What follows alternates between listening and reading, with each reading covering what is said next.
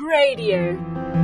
Hi, I'm Bernard Tatunji, and you are listening to Proposal to Marriage, my 7-month story from engagement on the 29th of May to the day I will marry Jane on the 29th of December. You can also join me on this journey to the altar at proposaltomarriage.com. What's in a name? It's impossible to ever forget about the life-changing event, also known as a wedding, taking place for me very soon, especially when I am asked almost daily how the preparations are going. But every now and then, I have a sudden oh my gosh moment where it really hits me just how close and how real it all is. An example was the other day when a friend greeted me as Miss Brotherton, before playfully adding, but not for long.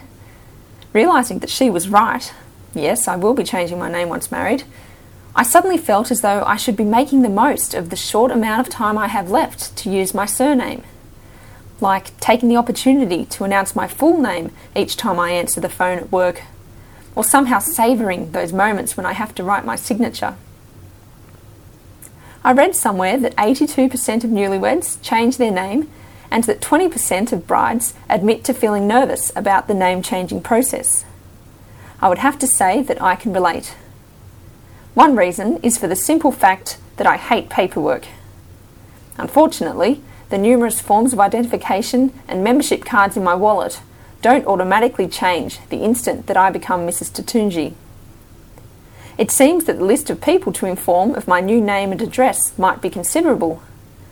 There are, of course, the bigger ones, like my driver's licence, passport, Medicare, ATO, bank accounts, health insurance, phone company, electoral roll, etc. But there are also many others, like email addresses, business cards, club memberships, and magazine subscriptions, not to mention my discount card at the local coffee shop. And then I won't even begin to tell you how ridiculously unnatural and clumsy I have felt in my few attempts to practice my new signature. With all that effort, it's no wonder some women decide not to change their name. However, the main cause of any uneasiness ties in with the sense of personal identity and familiarity I have with the name Jane Brotherton. While my name is merely a grouping of letters arranged in a particular order, it is something that is very personal. It is what I use to represent myself to the world, and it connects me to my family and my past. The idea of deviating from something which has served me well for my entire existence is a bit daunting. Even though the event leading to the changing of my name will be surrounded by so much excitement and joy, I won't deny that I do feel a tinge of sadness knowing that the event will also mark the end of an era. I cannot help but recall the moment in the film Father of the Bride, when the father realises that his little girl has grown up and how things will be different from now on. No longer will he see her sitting at the breakfast table in her dressing gown and slippers. No longer will he see her each night when she comes home from work. And no longer will he be this man in her life who is her sole provider and protector. Ah, bring out the tissues.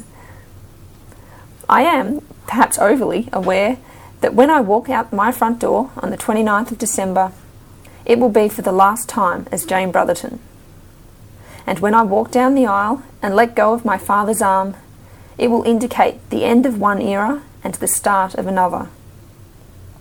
However, despite my attachment to my own surname, I believe that by taking on Bernard's name, I am embracing the role that he will play in my life from now on. Furthermore, sharing a surname is a symbol of the new family that Bernard and I will form when we become husband and wife. This is indeed worth all the effort and something to be thankful for. At the end of the day, I choose to look at change as an inevitable part of life, something which usually carries a certain element of discomfort, but which is always brimming with potential. I love the quote, "If there was no change in the world, there would be no butterflies." I see preparing for marriage as the period in my life where I am emerging from my cocoon. Without going through the uncomfortable process of moving out of home and changing my address, marital status and name, I would miss out on the opportunity to spread my wings and experience all the beautiful things that starting a new life with Bernard will undoubtedly bring.